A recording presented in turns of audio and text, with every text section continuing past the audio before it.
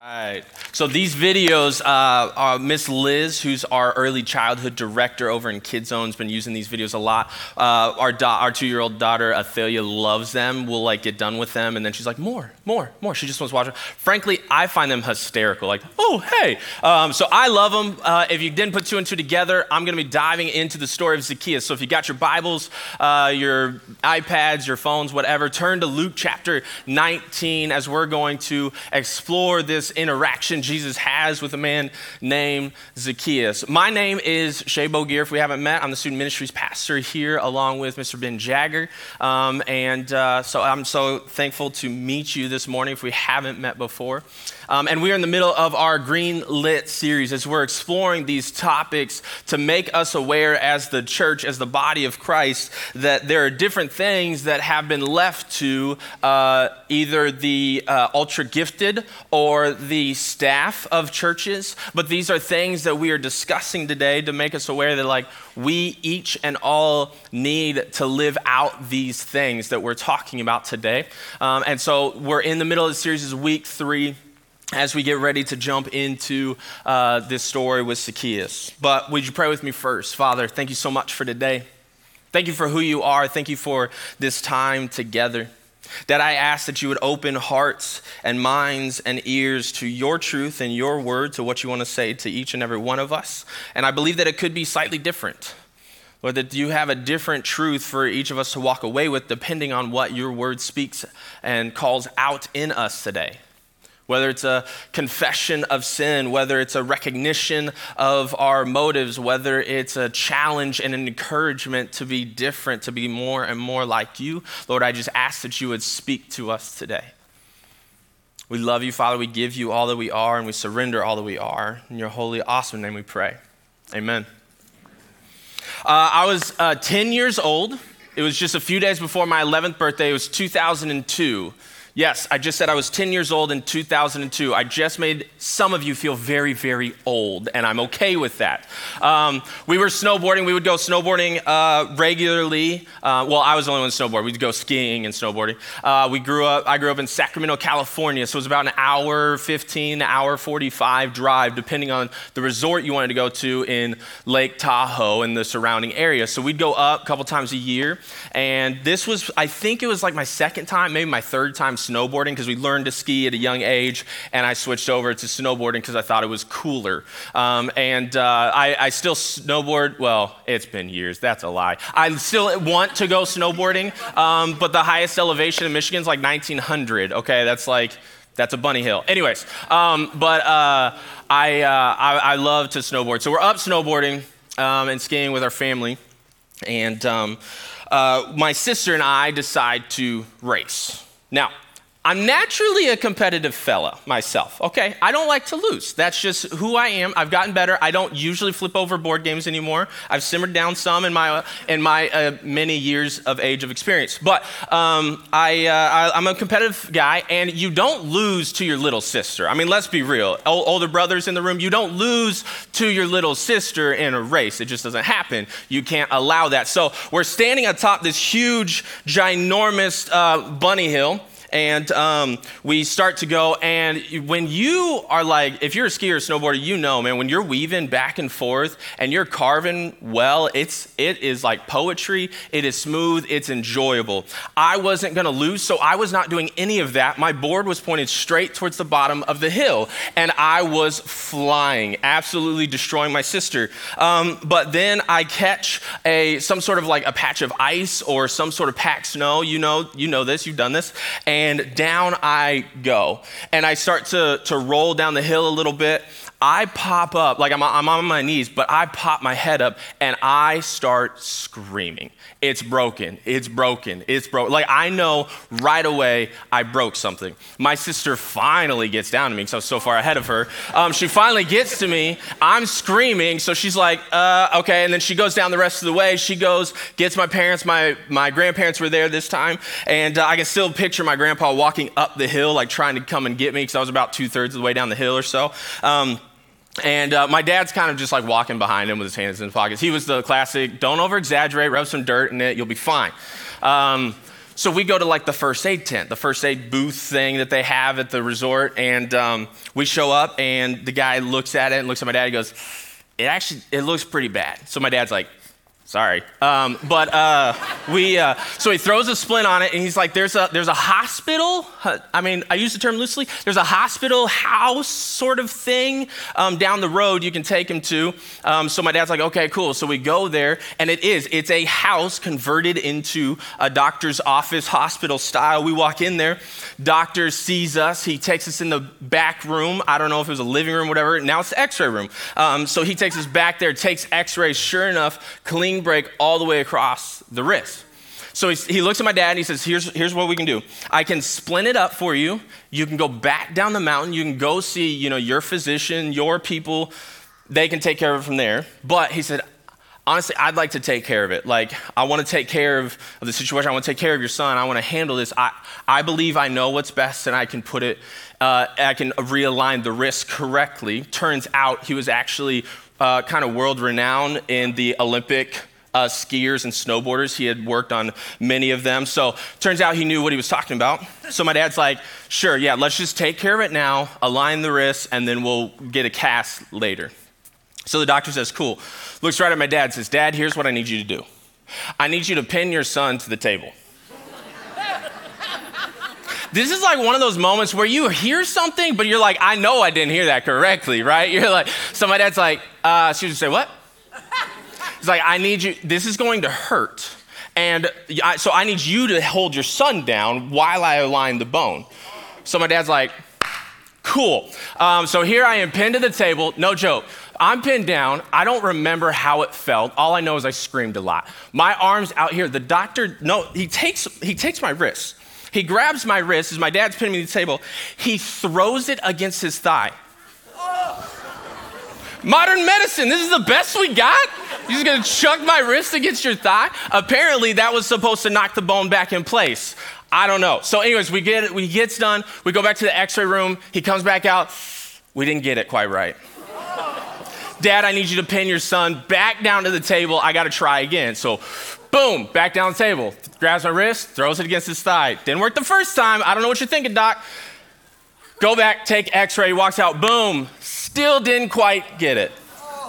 Dad, for a third time, I need you to hold your son down. I need you to look him in the eye as he's screaming and keep him in place. So my dad holds me down, doctor grabs it, throws my arm against his thigh one last time, and we finally get it right. Now my wrist is actually stronger than my right wrist because of the way it healed. It's all good, but you're probably asking yourself at this point, what in the world does you breaking your wrist and Zacchaeus have to do in common? They both have to do with hospitality. You see, maybe you never thought about this. I'm sure you'll get there very quickly. Hospitality and hospital both come from the same Latin root word, hospitalis. Now, it's a good thing Latin's a dead language because you don't know if I pronounce that correctly, so it doesn't matter. But they both come from the same root word, hospitalis. Now, as we look at Scripture and we understand hospitality, I want to make one clear distinction this morning that often we think of hospitality as the hostess with the mostest, right? Like that's kind of the phrase that goes along with hospitality, right? It's you have a group of friends over. It's like one of those situations you walk into their house and their whole house smells like dinner. The moment you walk in, you're like, yes, let's eat, right? And they take care of you. They got the food. They've planned for all of the extra things that could come up. And so, they're taking care of you. But that is taking care of your friends when they come over. Okay, that's not and that's our version of hospitality, sure, but that is not the biblical understanding of hospitality. So I want to explore this a little further with you, because when we see 1 Peter 4:9, where it says, let me read it, offer hospitality to one another without grumbling. Without grumbling is kind of key, okay? Without grumbling. Romans 12:13 says, practice hospitality. Hebrews 13:2 says, do not forget to show hospitality to strangers. As we dive into these words of hospitality, we have to understand that it is understood as showing love to strangers and being generous to guests. And when he uses the word guest, it's not talking about, like, again, having your friends over to your house and we call them your guests. No, it's talking about like guests that are new in a place that maybe you're at. So somebody new to Impact and you're here and they're a guest in this place, but you don't know them, right? It's this idea of love of strangers, not just hanging out with your friends. Now, is hanging out with your friends and being generous to your friends when they come over a bad thing? Absolutely not. Community's great. Breaking bread together is amazing. But I just want us to be operating with the correct definition of hospitality as we move forward this morning. Now, one more distinction I want to make. I want to push it a little bit farther. Rather than like the physical aspects of hospitality that we often talk about, today I actually want to talk about the difference between emotional hospitality versus emotional hostility. Emotional hospitality versus emotional hostility. Now, you might think hostility is a strong word. I don't think I'm a hostile person. Okay, maybe not aggressive. But when you see somebody who you can tell you disagree with, do you begin to distance yourself from them emotionally? Do you begin to create space and think, I'll never agree or they can't? Let me give you an example. You're walking somewhere and you see a couple and they're dressed to the nines, they're Ken and Barbie, and they get in their Aston Martin to go to dinner. Right? There's this automatic, like, they can't relate to me. They have no idea what it's like. Distance. When I was in high school, the emo scene was pretty big, right? The kids that dress up in all black, hair kind of swooped over one eye, right? Like, well, they just listen to screamo music and think college should be free for everyone. So I can't agree with them on anything. We pigeonhole. We put in a corner. Somebody shares a post on Facebook, right? One of your friends shares a post from somebody you don't know. But based off one sentence, you've categorized them and painted with broad strokes and said they fit in this category in my mind. And therefore, we could never have a relationship because we would just always disagree on everything. Are you emotionally hostile, emotionally distant, or are we going to be emotionally hospitable to those around us? And the story of Zacchaeus, I think, is such an incredible case study for us to dive into this idea of emotional hospitality this morning. And I'm going to explain why here in a little bit, but I want to share the story of a young man named D.L. Moody. Now, many of you have probably heard of Moody Bible College in Chicago. It was named after D.L. Moody. That's right. Now, D.L. Moody was a punk kid. When he was younger, he wanted nothing to do with church. Even when he came to faith at 15, his family rejected his faith. They're like, we don't want you to have any faith. We don't want you to mess with that. They kind of rejected the whole premise. So as a young kid, he was kind of this punk kid who wanted nothing to do with church. And it actually, legend goes that he pulled a prank on a shoe store owner. And afterwards, somebody saw D.L. Moody running down the street with the shoe store owner chasing him with a knife. Like, I love a good prank, but if somebody's chasing you with a knife afterward, you cross the line, bro. Like, come on now. So he's just this punk kid, right? But he wanted to be a shoe salesman. And so his uncle took him under his wing and said, you can apprentice under me. And so his uncle takes him under as an apprentice, but he said, one rule, you have to go to church with me.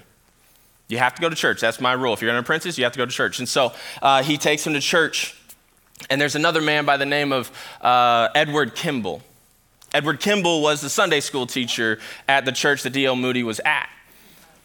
Now, as we think about these two concepts of emotional hospitality versus emotional hostility, you have this punk kid come into Sunday school and they give off every vibe that they don't want to be there. They're disengaged, maybe even disruptive.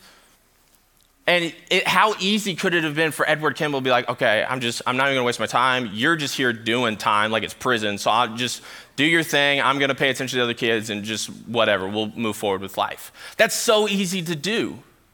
But Edward Kimball was emotionally hospitable to D.L. Moody. He reached out and he was generous to this young man to say, look, I'm going to put my emotions on the line and I don't care if you reject me, it doesn't matter, but I'm going to be emotionally generous to you and pursue you in a relationship. So much so, Edward Kimball goes to the shoe shop where D.L. Moody was apprenticing, and he shares Jesus with D.L. Moody. D.L. Moody comes to know Jesus, drastically changes the life of D.L. Moody at that moment, and therefore it is estimated that roughly 1 million people have professed faith in Jesus through the ministry of D.L. Moody. Yes. But there's another man named Edward Kimball behind the story who emotionally was hospitable to this young boy. And this is why I believe this concept of emotional hospitality is so important. It's because I believe, not always, but I believe that it can lead to introducing people to Jesus and therefore life transformation. Because when you're emotionally hostile to somebody, they don't want anything to do with you. But we see Jesus in the story of Zacchaeus emotionally hospitable and enter into a conversation with a man who had been outcasted by his own society, his own peers. Tax collectors were Jewish men, and they were seen as traitors because now they're taking taxes from their Jewish brothers and sisters for the Roman government. As the video showed, they were often thieves and liars. They took more than what they needed to in order to build up their own wealth. Zacchaeus was this man. And there are 4 steps that I want to explore with you this morning that I believe help us in being emotionally hospitable to those around us.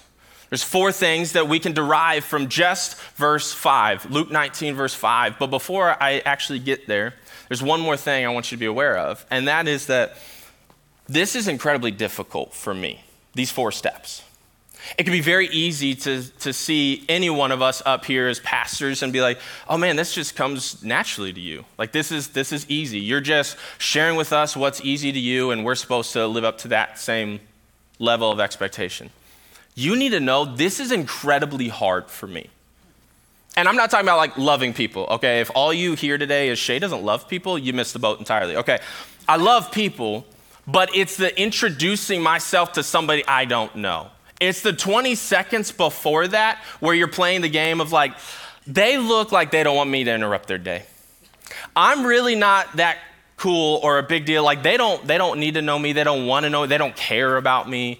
Or I don't want to be embarrassed. Like it'll be awkward. They'll think I'm awkward. I already have middle school students who think I'm awkward. I don't need more people thinking I'm awkward, right? Like all these, can I get an amen? Anybody else feel this? Anybody else play this mental game where it's like, this is really hard? And you need to know, over the last 4 years of us living and working here, I have fought jealousy time and time again of Jason, of Ryan, of John, and even my own wife, Haley, because they are so good at this naturally. I have to work for this. I have to fight to be emotionally hospitable to the stranger because it is difficult for me to introduce myself. Like I'm the guy who's standing in my office getting ready to walk out, and I'm like, okay, just 2 people. Can you introduce yourself to just 2 people this service, this weekend, between the 2 services, introduce yourself to just 2 people, right? Like I have to gin something up, and I believe that there's a lot of you in this room who are the same way. So I'm thankful that I'm the one sharing, and I hope you hear that this is a discipline that we have to enact. It's not something that just comes easy. In fact, in Romans 12, as Paul's giving this discourse of Christian living and how we should live and the things that we should do, that's where he says, practice hospitality in 12:13. But what I find interesting about this is then he says, right after he says that, he says, and use the gifts that you've been given. Hospitality isn't a set-aside gift for a select group of Christ followers. It's not just, I don't have the gift of hospitality, so I don't need to worry about it. That's someone else's gig. We are all supposed to practice hospitality and then use the gifts that he's given you on top of that. So I believe that this is a principle that we all have to enact in our daily lives. That this is something that each and every one of us has to fight to do, even when it doesn't come naturally for us. So let's jump in to the story. Luke 19:5. When Jesus reached the spot, pause, time out. When Jesus reached the spot, that's talking about Jesus walking and he arrived at his destination. He reached the spot. He stopped. Step 1, stop. Everyone say stop. Stop. Oh, come on. I heard the people on the live stream better than I heard you all. Come on, say stop. Stop. We have to stop. We have to stop rushing. We have to stop being so busy. We have to stop pretending that we're so busy to feel important.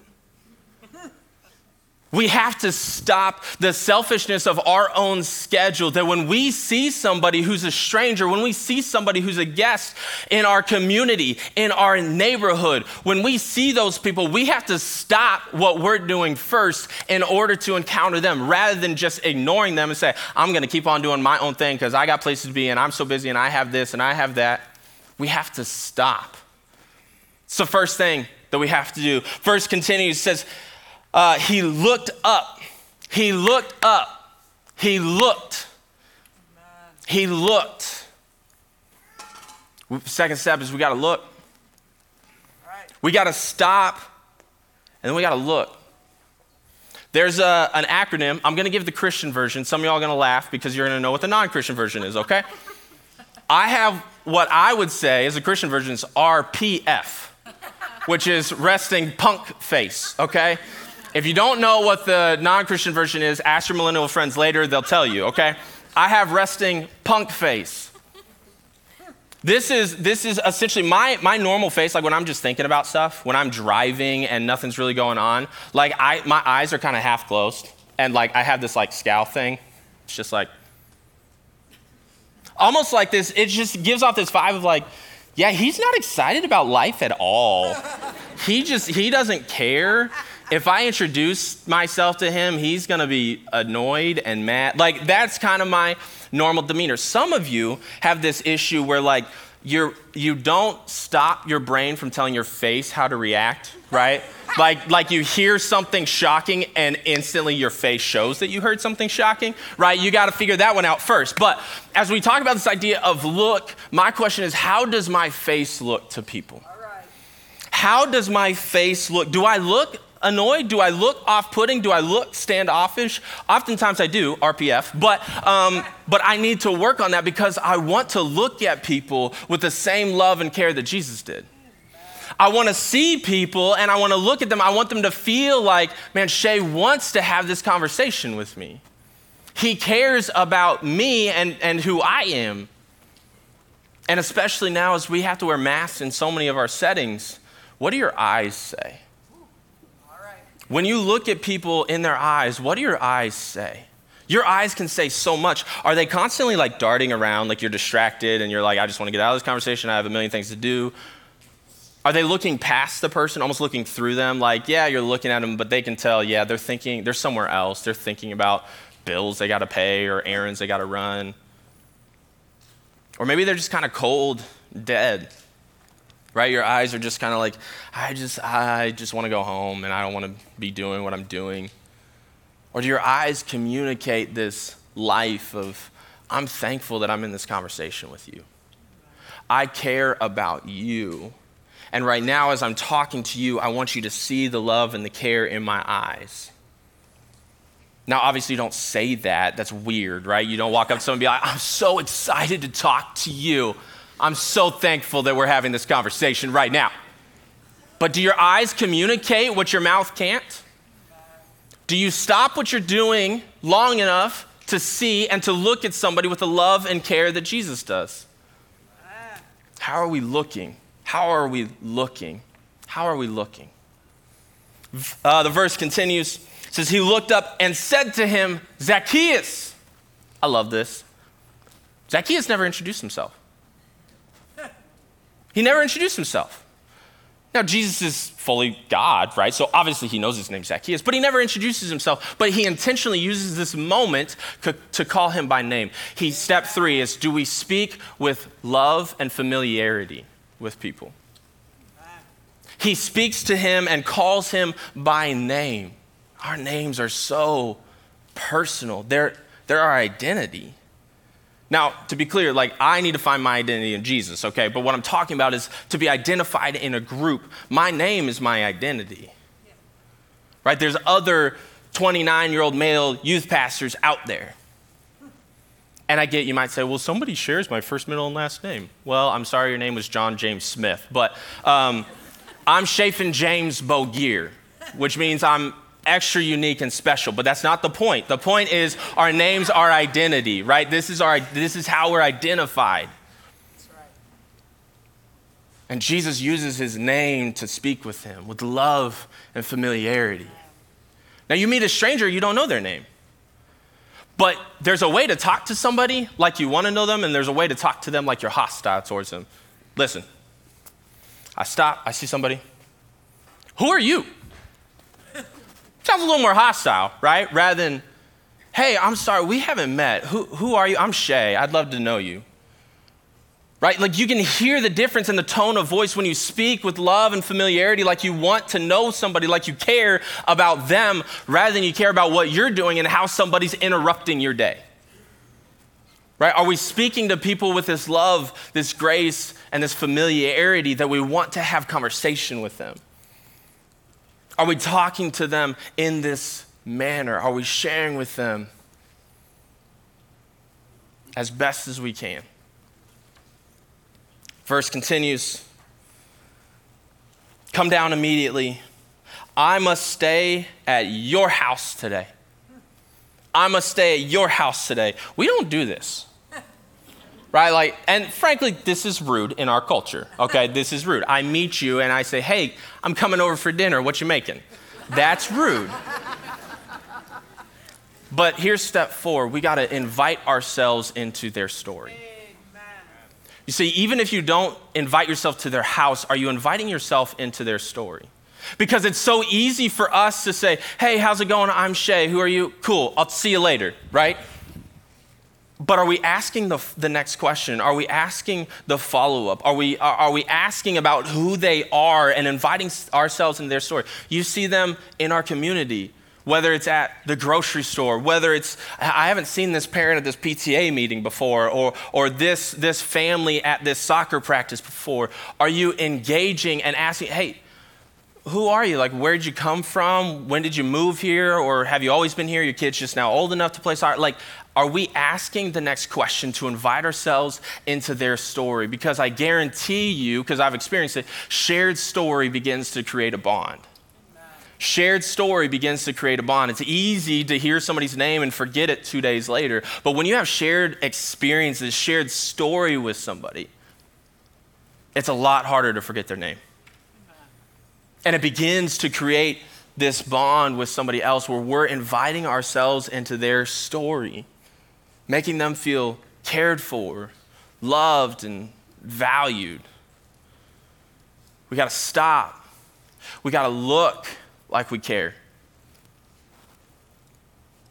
We've got to, I already forgot step 3. That's terrible. We've got to speak. Thank you. I couldn't even see it finding my notes. We got to speak with love and familiarity, and we got to invite ourselves into their story. And I guarantee you that 4th one, outside of the first introduction, that 4th one's the hardest one. It's the hardest step to take.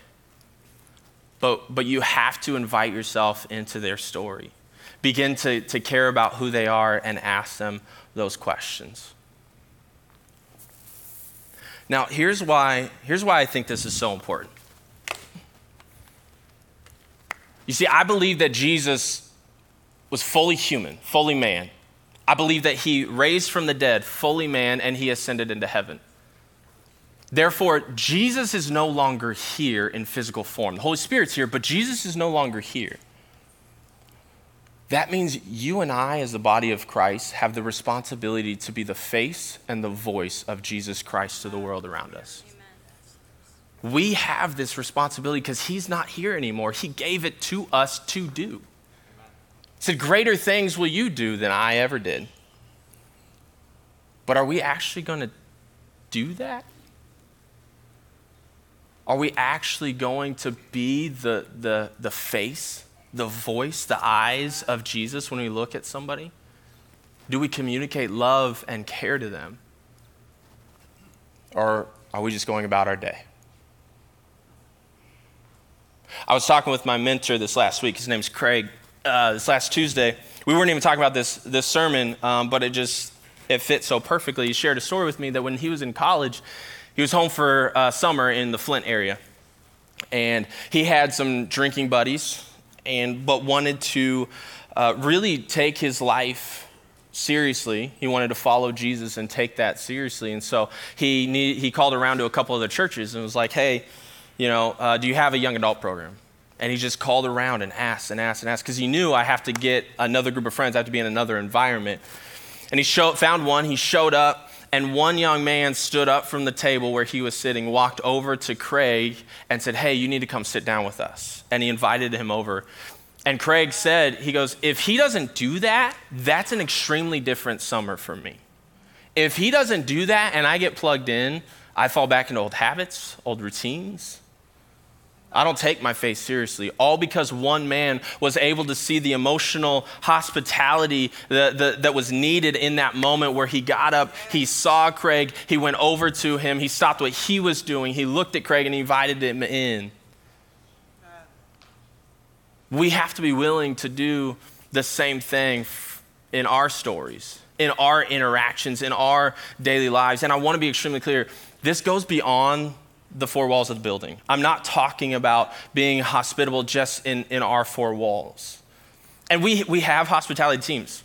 We have the frontline team, we have the parking team, we have New Connections, Info Center, Common Grounds, that all these teams, they're surrounded around this idea of being emotionally hospitable to the stranger and to the guests who walk in here. And I'm sure many of you have experienced this.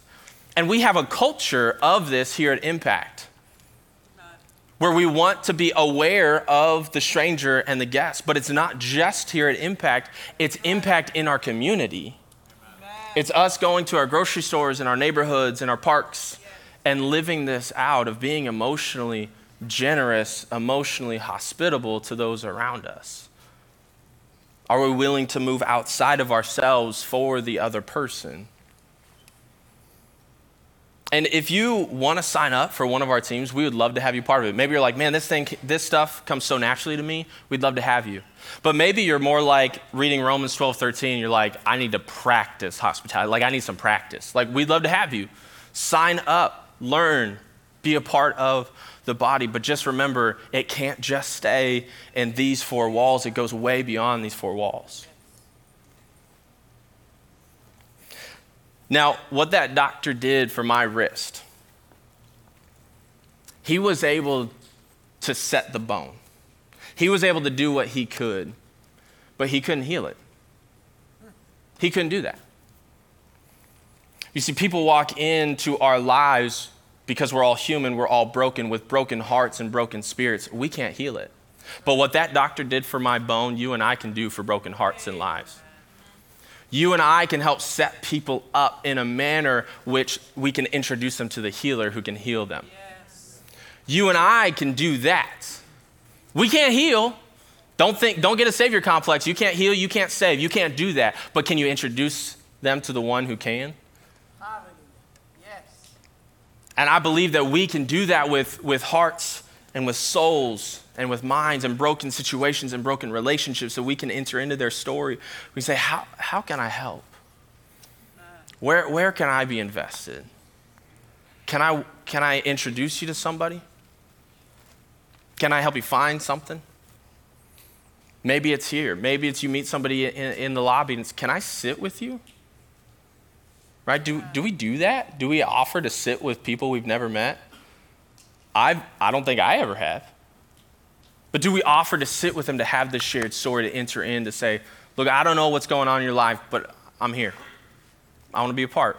I'm invested because I care about you, because I love you.